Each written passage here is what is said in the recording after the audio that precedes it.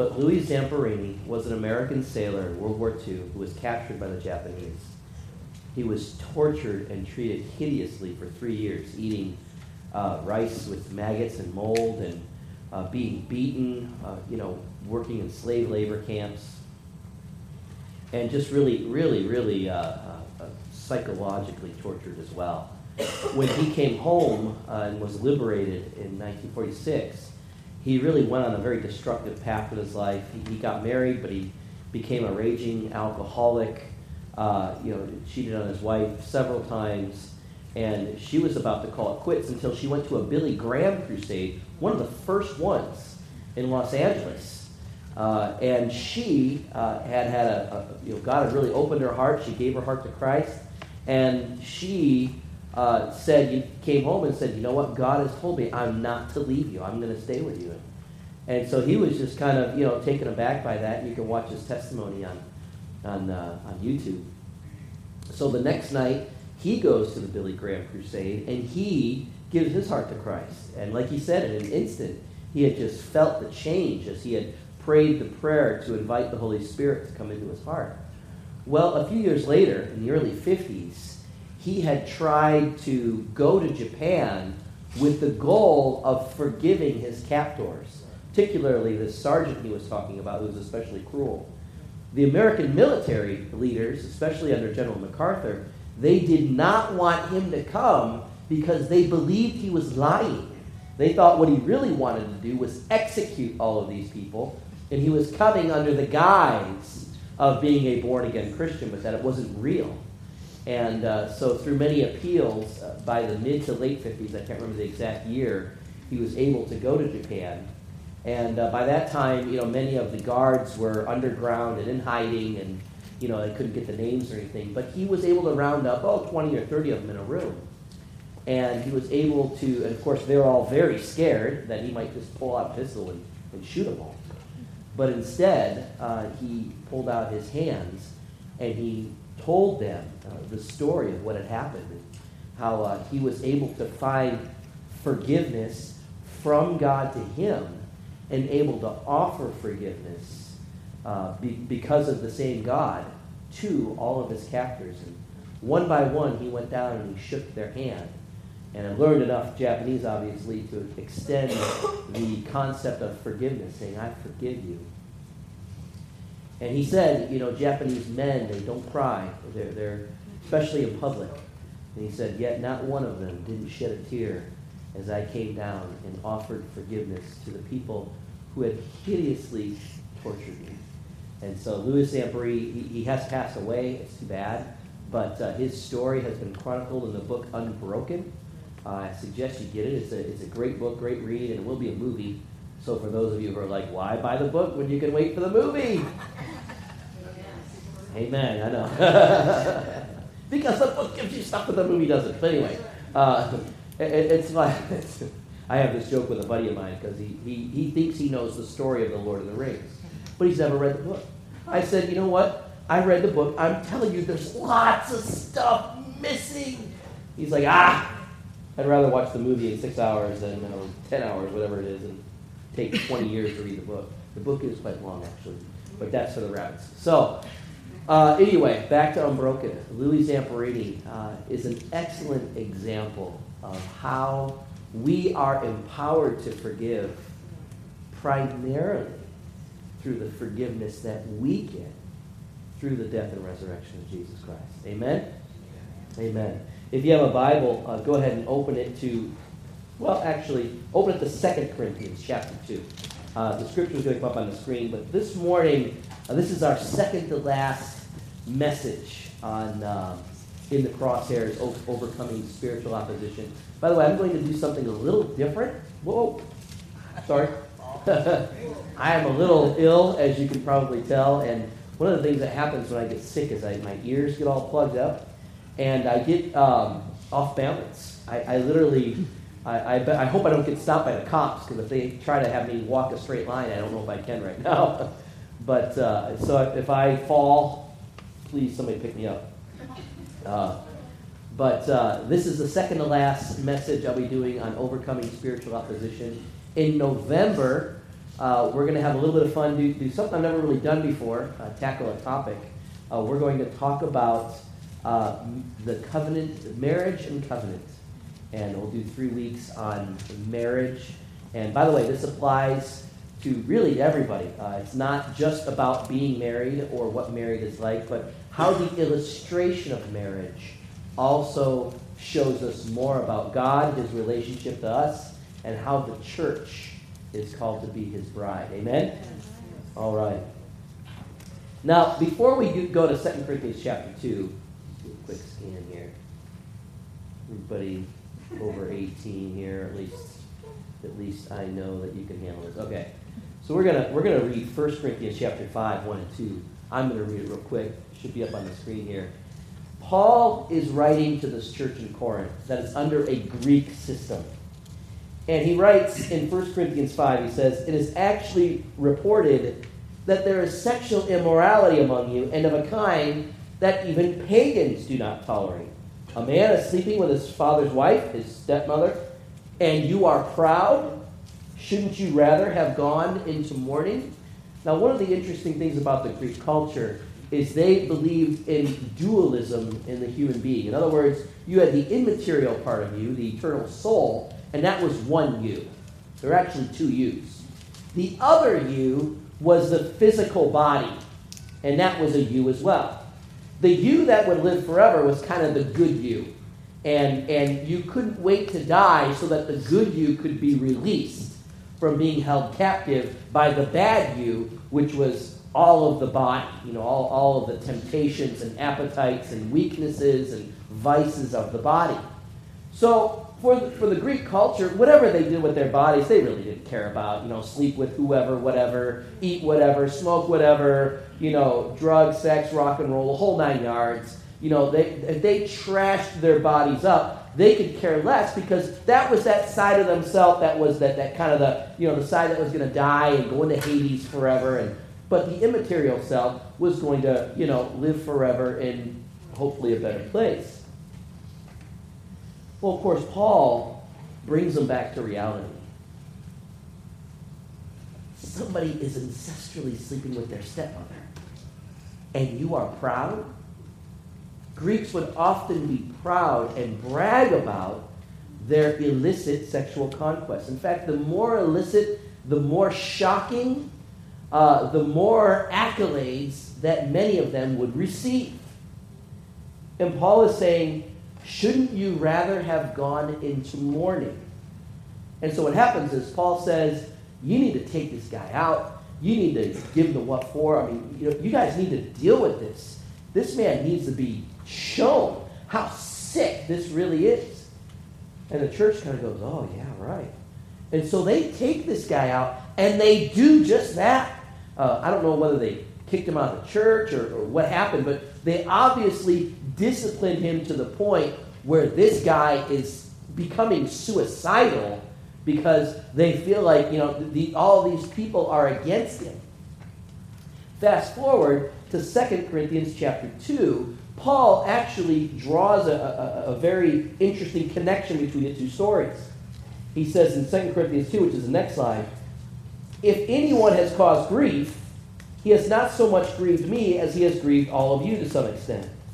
Not to put it too severely. The punishment inflicted on him by the majority is sufficient." And this is what Paul says.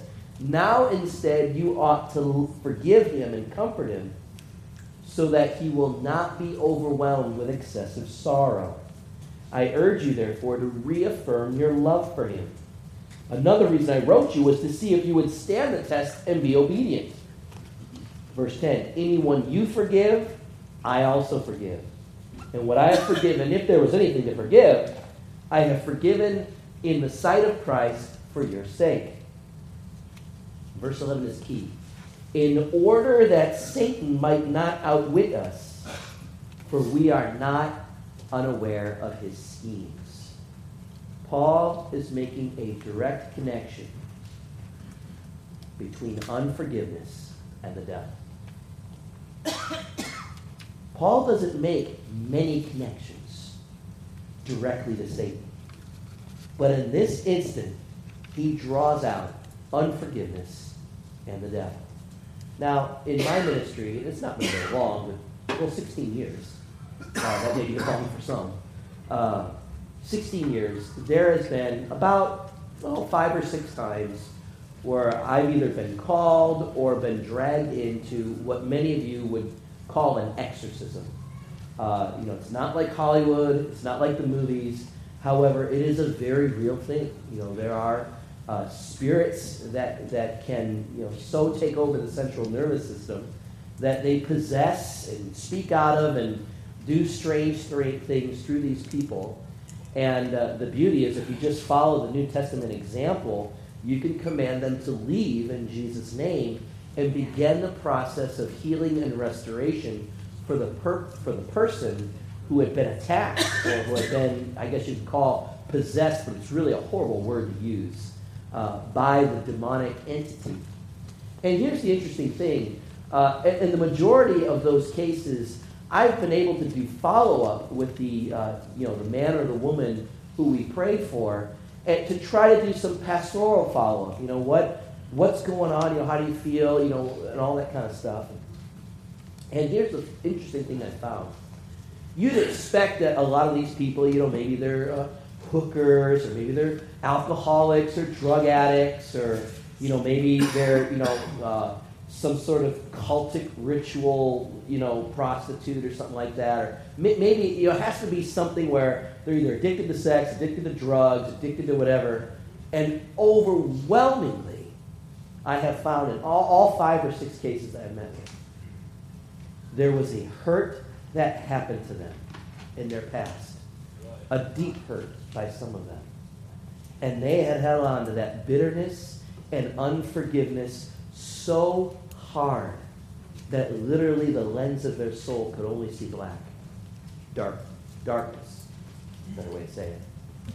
And so we often think, if people are out whoring or if people are out, and those are the people that are going to have all these spiritual things happen to them. But honestly, if what Paul is saying is true, the rebellion of the heart is far more serious crime than the weakness of the flesh. I'm not excusing the weakness of the flesh.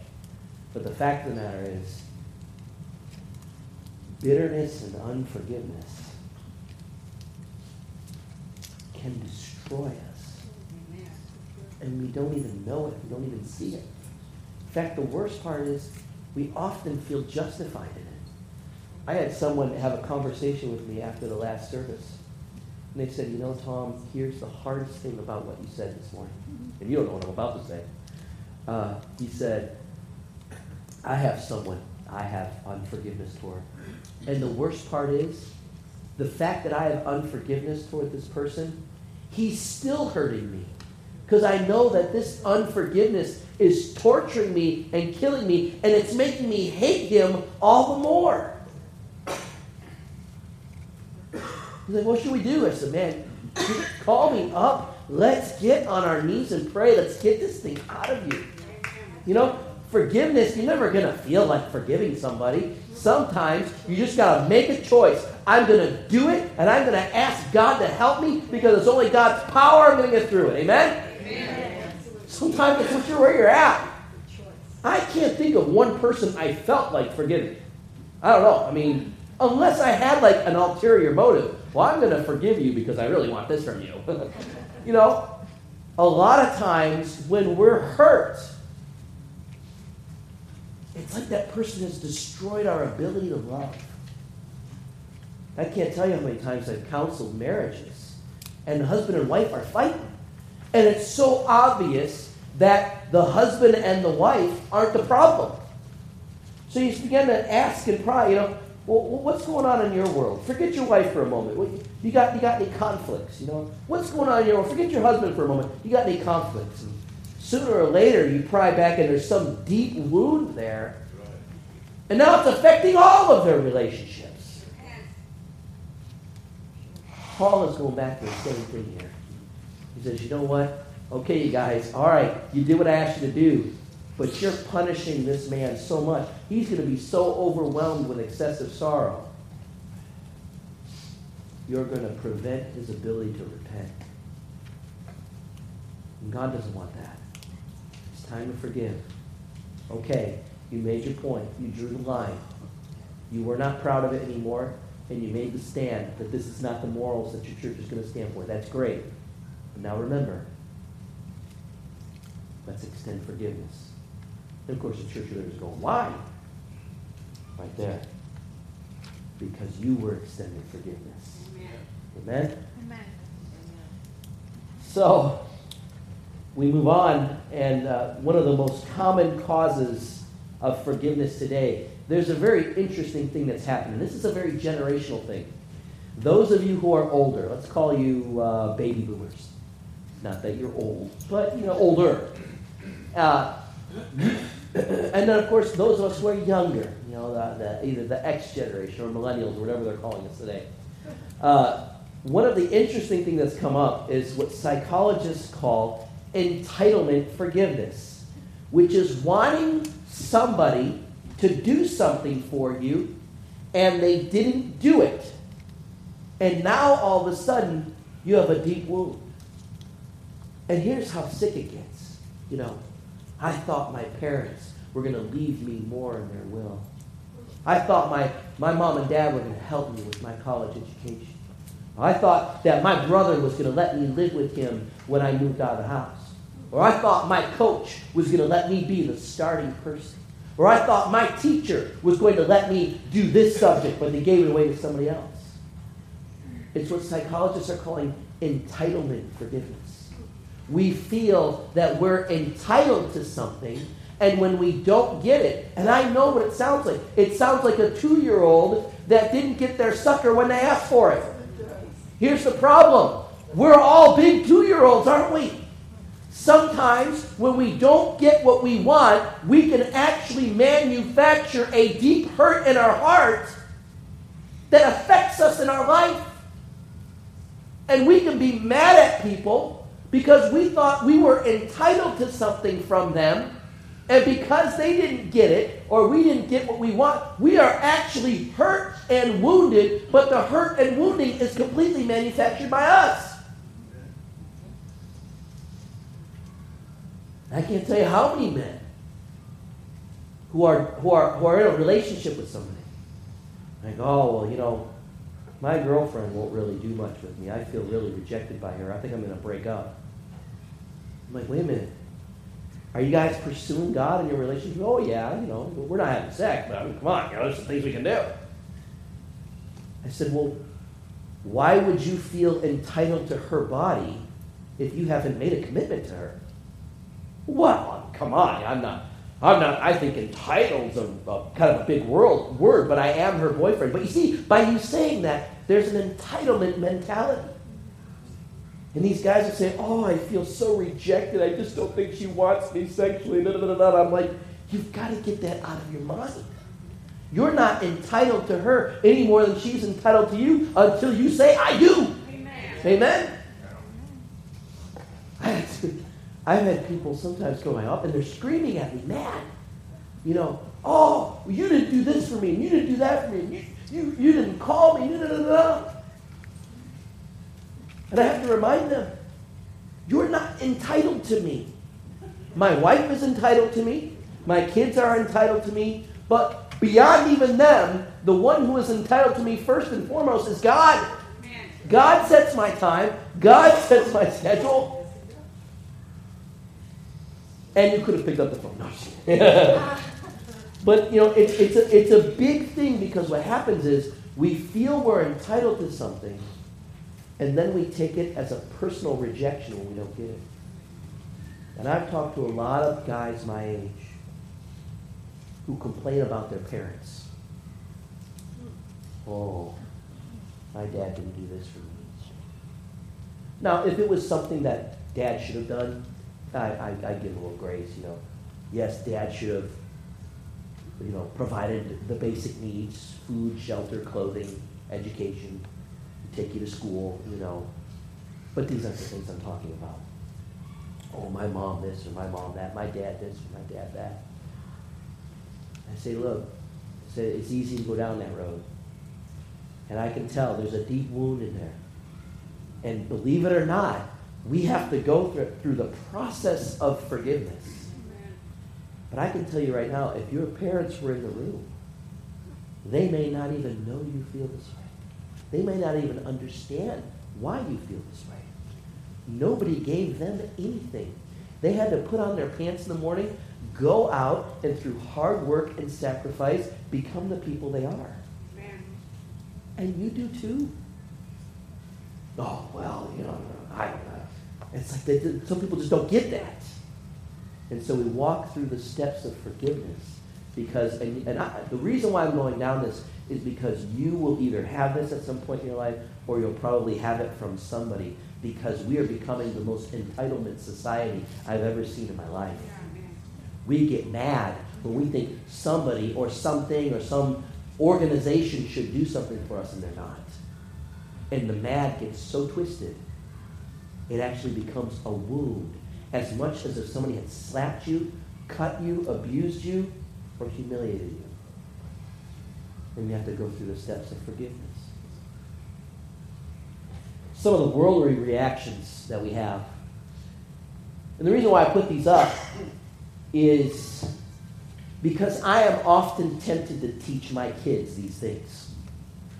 Hey, when I was growing up, I grew up in the jungle of Detroit. I was told and taught, if you don't stand up for yourself, people are going to walk all over you. And it wasn't just defend yourself with words. I mean, it's throw rocks, bite, scratch. It's like I always thought it was funny when people talk about a fair. There is no fair fight. There is no fair fight. Whatever you can do to hurt and humiliate the other guy, including biting them, scratching them, punching them, And so a lot of times we can return hurt for hurt. It's what we're really programmed with, Somebody hurts me, I hurt back. It's that natural instinct. And sometimes I want to, especially if my kids come home and they're like, oh, this person said something to me, and I want, well, you need to say this. You need to develop good comebacks, and you need to develop quick wit. Lately, I'm kind of like, you know what? I desperately need to teach them how to resolve things biblically. Otherwise, they will harbor unforgiveness and resentment toward all these schoolyard bullies. Second thing we do is withdraw. Write the person off. You only hurt yourself if you withdraw and not deal with the issue. Third thing, bottle it up and maintain a semblance of friendship. One of the greatest tragedies of my life is I had a friend, and one time, I can't remember what it was. What was it? Oh, yeah. I took somebody else to a Mariner game. I didn't take him. Again, entitlement, And but he loved the Mariners. I could care less about the Mariners. And I took somebody else who could have cared less about the Mariners too. As I was moving down here, it was a few months before I moved down here, he has a meeting with me. He's like, you know what? You did this, and it has affected me for years. And I was so upset. Not because he was hurt, because he faked it with me for years. He faked being my friend for years. He had all these thoughts and feelings about a dumb baseball game. And yet he bottled it up. And toward the end, I could tell something was really bugging him. Another guy comes up and he's fuming at me because I didn't respond to a text 6 months ago that he had texted me. He said, I have been angry and harbored bitterness because you didn't respond to this text. And I'm thinking, you were angry at me? You could have fooled me. But we do that. Why? Because it takes a lot to work out a conflict. Fourth thing is, hurt can also cause us to be overly self-centered. Find someone who's really self-centered. Peel all the layers, dig deep in there, and you'll find someone who's really hurt, really wounded. And hurts and wounds can cause us to be overly self-centered. Resolving hurt requires this.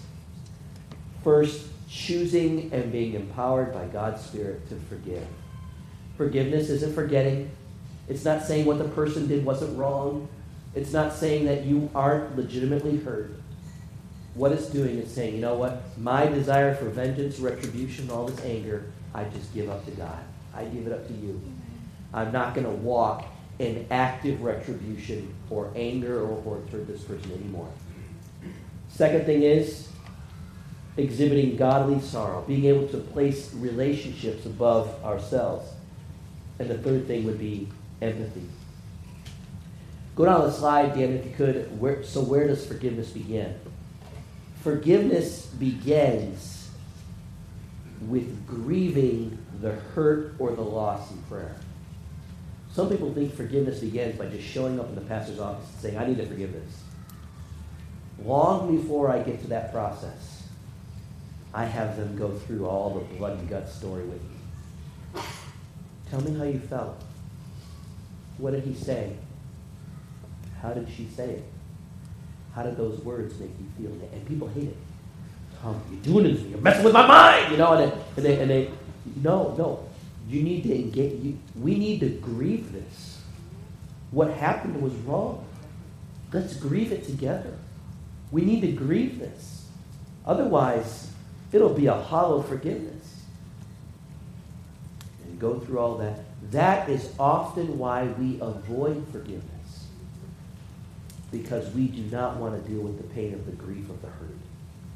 It's a lot easier to just move on and not deal with it rather than to pursue forgiveness or grieve the hurt. And yet, we cannot begin to forgive without first grieving the hurt or the loss in prayer. Releasing the hurt in prayer. We cannot wait till we feel like it, and we cannot forgive without the power of the Holy Spirit. What does God teach us? Next slide.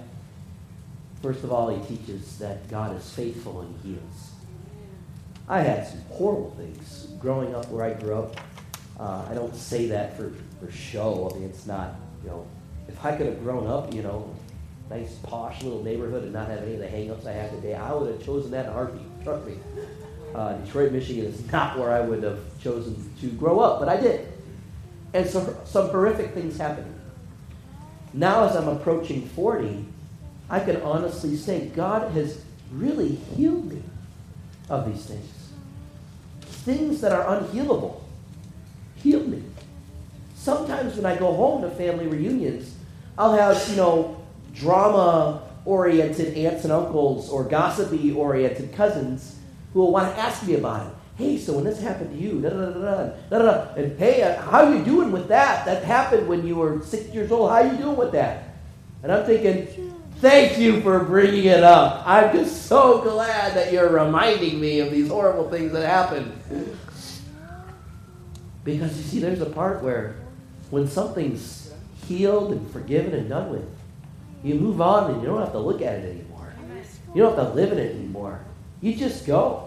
I'm not that person anymore. That person is dead, gone, buried. Every day God's mercies are new. When you're born again, like the Zamperini said, you become a new creation. Let me be the new creation. Amen. And quit bringing the old back. Amen? Number 2, it's okay to draw boundaries with negative behavior. People who have entitlement mentalities, who feel entitled to you, they'll get mad at you when you draw a boundary with them. But how are they ever going to learn? Unless someone has the guts to say, you know what? This is wrong, and I'm going to draw a boundary.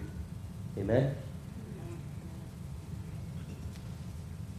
Number 3, a scheme of the enemy is to keep us in unforgiveness, resulting in our blessings being blocked.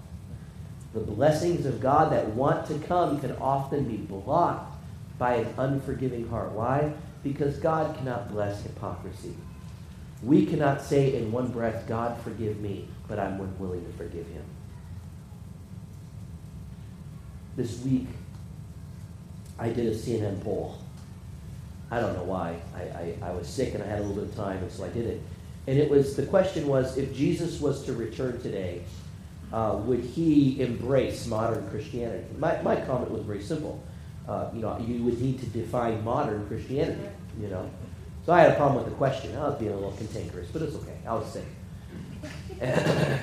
But I decided to go ahead and read the thread. Very quickly, one of the first answers was, the reason why I can't stand Christians is they so quickly talk about the forgiveness of God, and yet in the same breath will not extend it to others. The very next post was, how can I ever respect a Christian who is unwilling to love someone who doesn't think like they do. And all of a sudden I read probably a good 100 posts about how the world is fed up with people who so willingly embrace the forgiveness of Christ on one hand, and yet are so unforgiving toward the world on the other. So willing to embrace the love of God on one hand, and yet so unwilling to extend it on the other. And I read and I read and I read and I read. And I realized this was what Paul was concerned about. They disciplined this guy. It was incest. It was horrible. But they disciplined him, and now they were going for the jugular. They were going to squash this guy and make him feel this tall.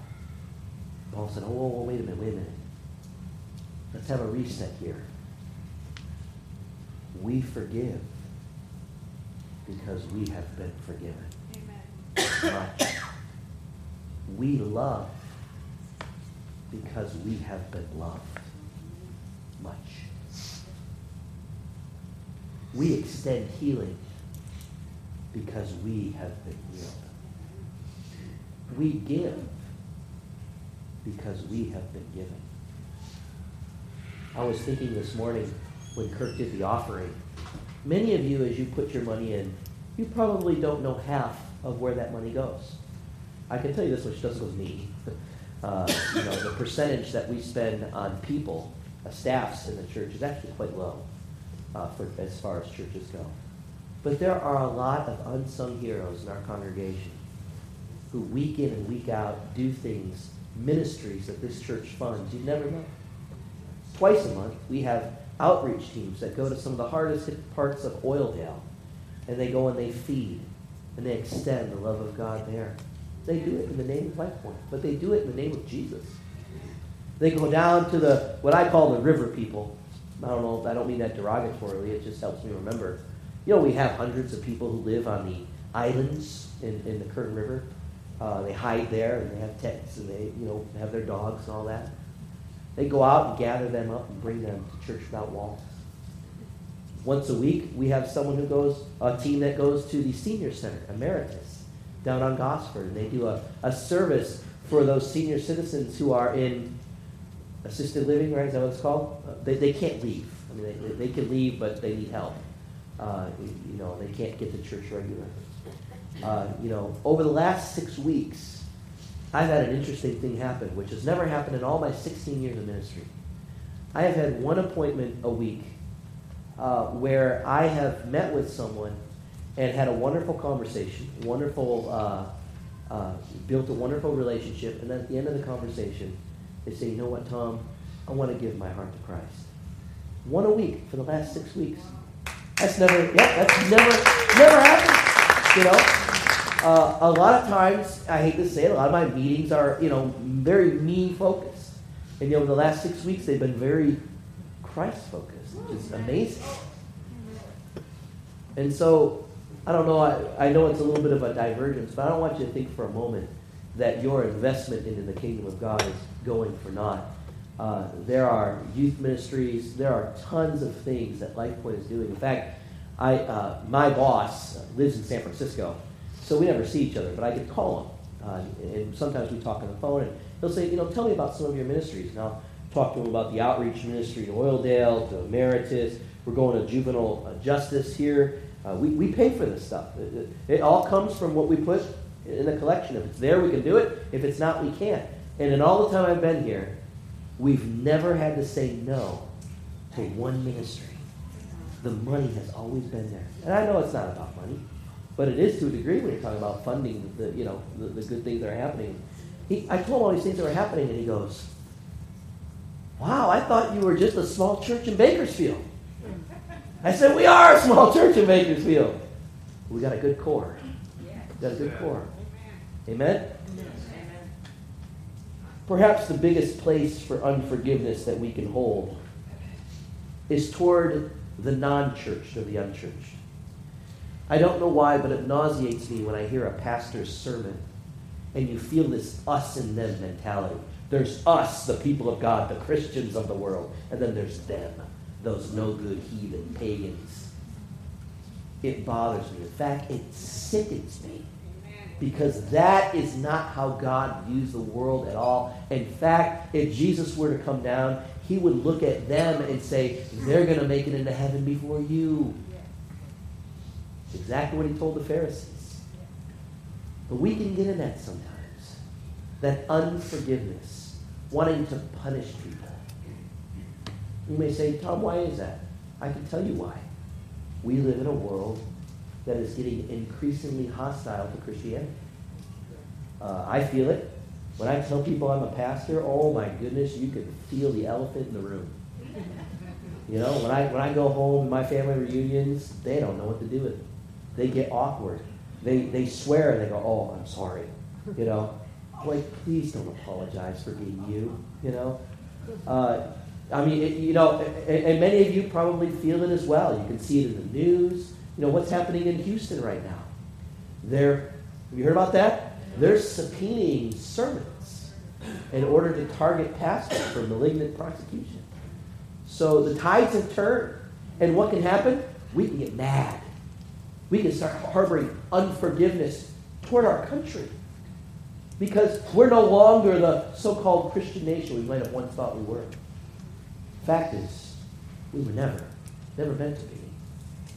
Christ doesn't desire a Christian nation on earth, but the kingdom of heaven in our hearts. Yeah. Amen? Yeah. And so I want to leave you with just one quick thought this morning.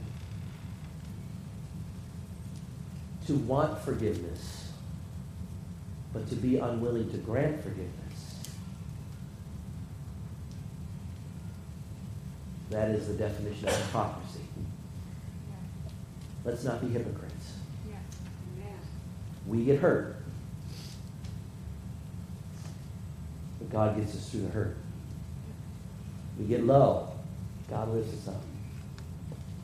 We're forgiven, and God gives us the strength to forgive. Amen? Bow your heads with me. Worship yourself forward. Heavenly Father, as we close our service this morning, God, I think it's appropriate